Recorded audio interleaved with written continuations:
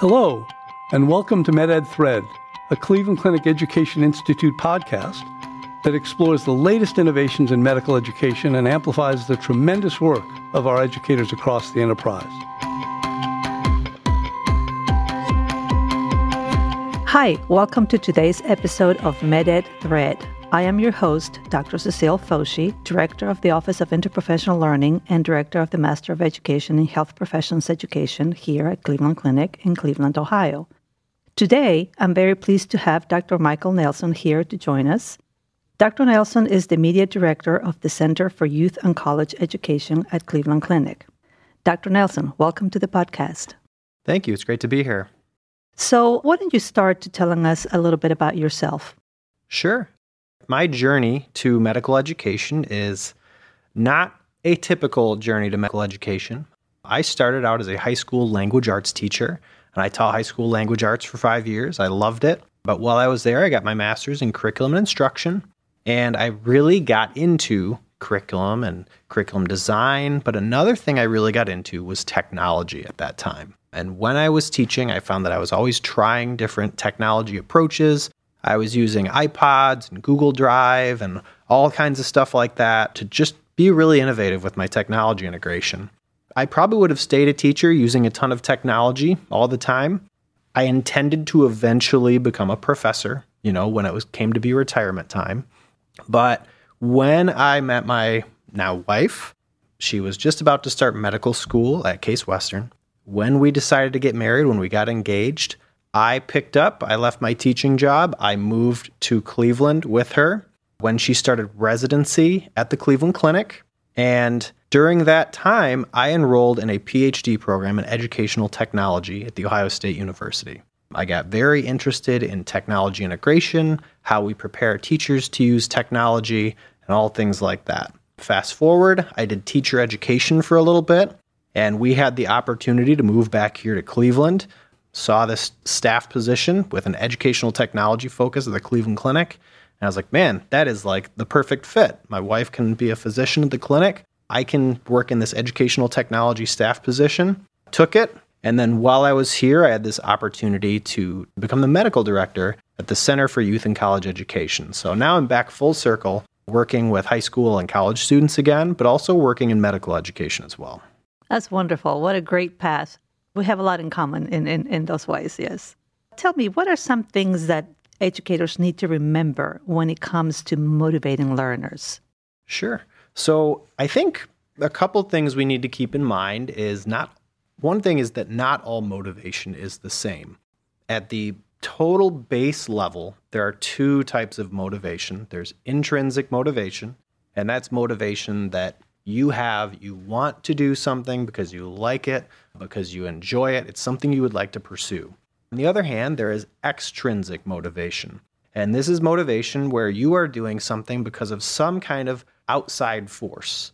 Now, in many cases, like extrinsic motivation is pitched as the bad kind of motivation, and intrinsic motivation is pitched as the good kind of motivation. And that's true to an extent, but there are a lot of different types of extrinsic motivation. So I'm going to give you an example. If I had a passion for something in medicine, right? I had a passion for medicine and I pursue a medical career. I'm intrinsically motivated because I want to help people and I want to treat people, right? But if I was someone who, instead of going into medicine, I took a job working at a factory that makes aglets. And those are those little plastic things on the end of your shoelaces, right? Most people don't have a passion for aglets. They're not going to get all excited about being an aglet person and going on and talking about, this is my passion, aglets, right? But over time, as they're working, they may suddenly find that instead of just doing this for the money or just doing this because their boss says so, they may find that they take pride in what they do. They may find that they enjoy the leadership aspects of that job. They may enjoy working with other people, and they may feel like they're good at it too. And it's a really motivating thing to be good at something and also to be important, to feel like you matter, feel like you're a part of a team, right? So that's kind of the gist of extrinsic motivation. You have the base model where you are motivated because someone is forcing you to do something, you're being coerced. But on the higher end, if you view something as related to your identity, you can still do things that you aren't internally motivated to do, but you can really work hard at them and enjoy them because it's related to something that you do see as a part of your identity. So that it's kind of almost intrinsic motivation. And the concepts behind that aglet example are the basic concepts behind what's called self-determination theory. And with self-determination theory, you basically try to move people from that super internalized extrinsic motivation towards closer and closer to intrinsic motivation. And the way you do that is by accommodating the basic needs. That's what they're called in the theory. It's competence, relatedness, and autonomy. So you want to foster feelings that someone is competent, that they feel like they can be successful at doing something, that they're good at something. It's a very motivating thing to be good at something. If anyone's ever tried to pick up a musical instrument, you know that it's not very fun when you first start and you're not competent. But if you can push through and become competent, then you get hooked and you keep doing it and doing it. We see this all over life, right? So that's competence, relatedness. We want to feel like we're a part of something. We want to feel connected to other people, connected to a team. And then autonomy is we want to feel like we have some control in life, that we are able to make a difference, and it's our decisions that are driving what we do. So competence, relatedness, autonomy. And if we foster those things, people become more motivated and they are more likely to internalize that motivation as well.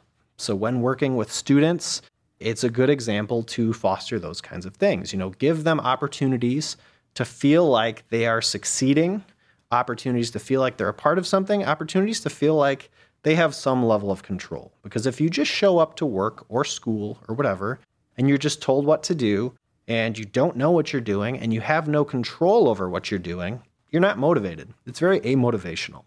Also, when someone is making a decision, there's another theory called expectancy value theory that basically takes one of those things, competence, and we're going to see competence and, your expectancy for success and self-efficacy, these feelings that you can succeed at things, they're in like all the motivation theories in some shape or form.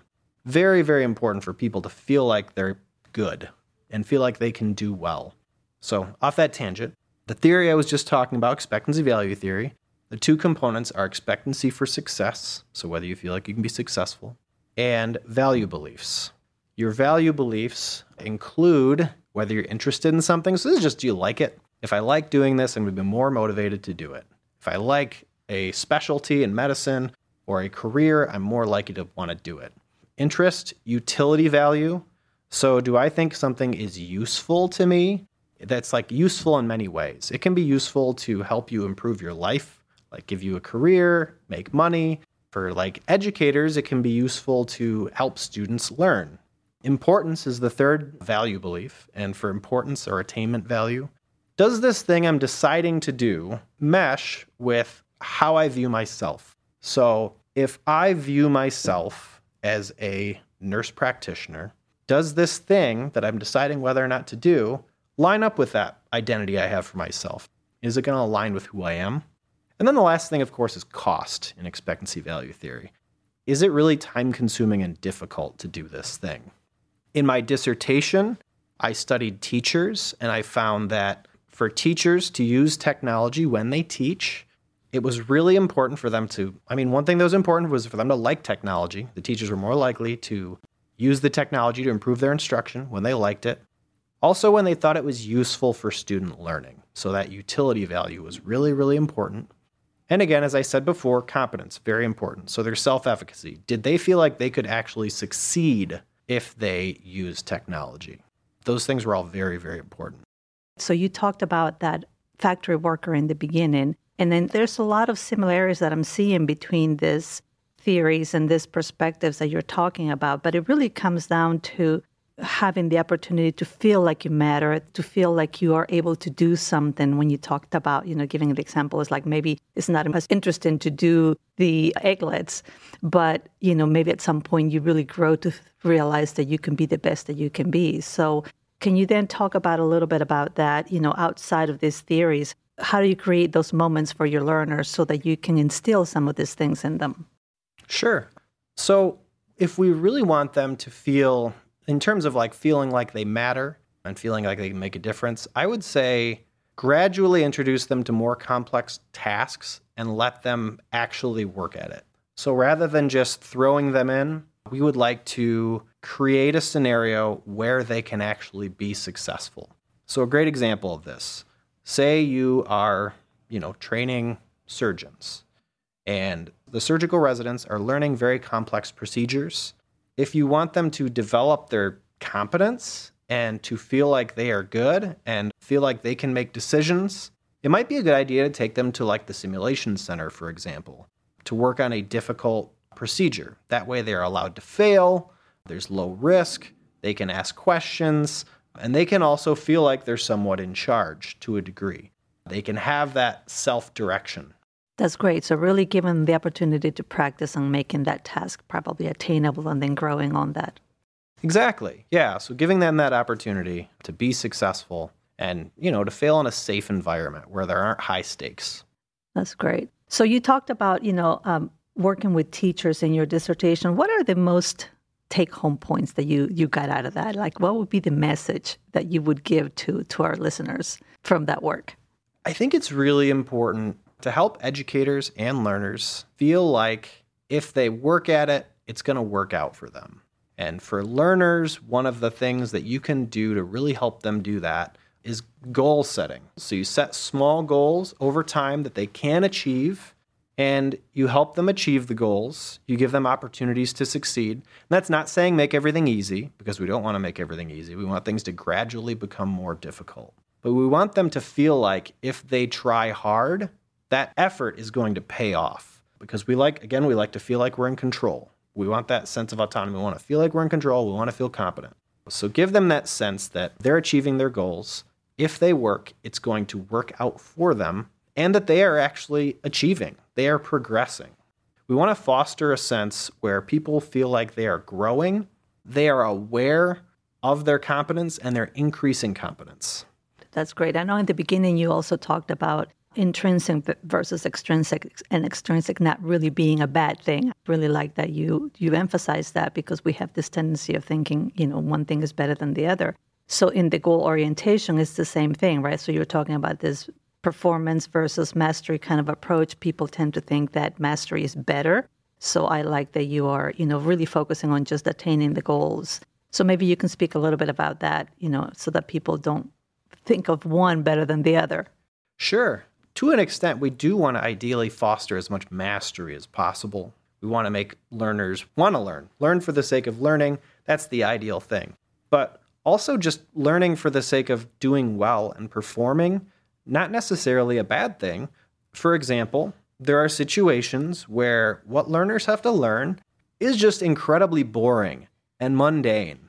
And you're not going to get people motivated about some things internally. Like you're never going to love motivating these body parts or these pathways for hormones or whatever. So, but in those situations, you can make it a little more interesting. You can do things like add gamification elements. There are a lot of games online where instead of just grilling people with quiz questions, you can make it a trivia game. You don't want to do that all the time, because focusing all the time on performance and comparing to others, not really a good thing. You can undermine intrinsic motivation if you do that all the time, if you make everything external.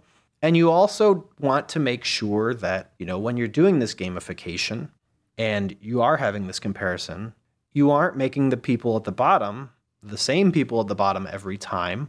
Because if you see yourself at the bottom and you're always performing, it's very amotivational. Like one of my professors at Ohio State, he's a renowned motivation professor.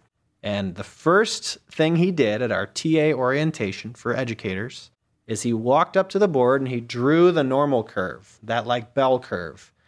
And he said, how many of you had teachers who drew this after you took a test and told you, here's how many students got A's, B's, C's, and D's?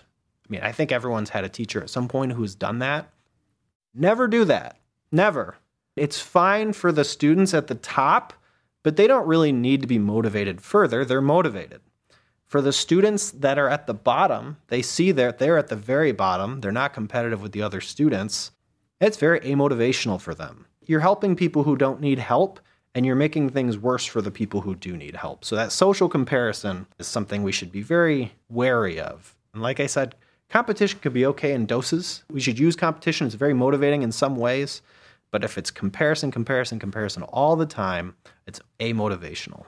That's a great point that you bring up, and it's probably something that happens quite a bit in our environment. So I'm glad that you have, really honed in on that. Are there other things that people should be aware of not doing that would demotivate people? Giving bad feedback. So if you give good feedback and you tell people what they can improve on and how they can get better, that's motivational because that's giving me targets. That's saying, okay, I can do this and this and this. But if your feedback to learners in any specialty, if you're just always saying, oh, you did a really good job because you're so smart, you did a great job, that can make people feel good and that can be okay. But our feedback should really be focused on something that can be improved, that can grow. If your feedback is always based on static things, if you're just telling them they're intelligent, that's why they're working, well, then what happens if they run into a roadblock, right? If we foster this sense where everything is happening because they are innately intelligent, then when they fail, it's also because they're innately unintelligent. And we don't want to have that. We want to foster more of a growth mindset where they feel like they can grow and they feel like they can improve. So that's another big thing, I think, that is something to avoid. So, earlier you also talked about gamification and games. Maybe our listeners would benefit from understanding the difference between those two because people tend to get infatuated with the idea of gamification without truly understanding what that means. Yeah, so this is something that, and you'll see there are academic papers where people argue about this, where the line is drawn, but a game is created for the sake of the game, right? You can learn playing the game, but the game is the point. I'm playing a video game. It has educational value. Some of the games that I played when I was a kid, had educational value, but the whole point was that the games were fun. They were created to be games. Gamification is when you add gaming elements to non-games. So if I create a trivia quiz with online polling and points and things like that, but the main activity is a quiz, I'm gamifying that activity. Or if I have a leaderboard on the learning management system that assigns points for hitting different indicators or doing key cases, I'm adding a game element, that leaderboard, I'm adding that to something that is not a game. And it can be motivating to add these game elements to things, especially when, like I said, they are boring things that aren't enjoyable anyway. If you're already motivated to do something and you are achieving, as an instructor, it's not necessarily the best idea to gamify something that the learners are already motivated to do, because external rewards are a complicated thing in educational psychology. They can be motivating, but if people start doing things because of the external rewards instead of the value of what they're doing, that can be a problem. That's true. Excellent point. I really like that you are talking about the difference between those two, and one with the goal being of learning while you're having fun, and the other one is the goal is to have fun while you may be, doing a little bit of learning as well. So it's ultimately the purpose that makes a difference. Absolutely. Very nice. Very nice. Is there any other technologies that would be helpful for motivating learners? Yeah, I think there are a number of different technologies that would be useful. Instructors should consider, if they are going to lecture during didactic sessions, maybe flip that instruction instead. You can record a video and assign the video at home that learners can watch that. And that way you can be with the learners and provide them with direct feedback and make a more student-centered learning process. You can provide them with exploration activities also online in a learning management system. So we have My Learning here at the Cleveland Clinic. You can create a My Learning resource page and encourage your learners to use it. And if they're interested in something, they can explore further on their own and do different activities. You can also foster community with things like My Learning. You can use online polls and surveys to do check-ins with students, like very quick snap check-ins, just to provide feedback and to have them reflect also on their own learning. Lots of opportunities. That's great. Thank you for bringing that up. Is there anything else that you feel is important for our listeners to know that maybe I didn't ask?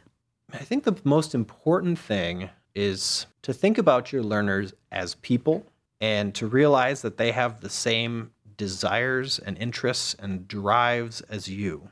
Because sometimes it's easy to think about all the tasks we want them to achieve, but we have to think about what is pushing them to achieve these tasks and what can we do to make it more motivational for them to achieve the tasks. How can we make it a more enjoyable experience? That's excellent. You have a little bit of empathy for them and put yourself in their shoes. What is their perspective? Sometimes we forget that, don't we? Exactly. Great.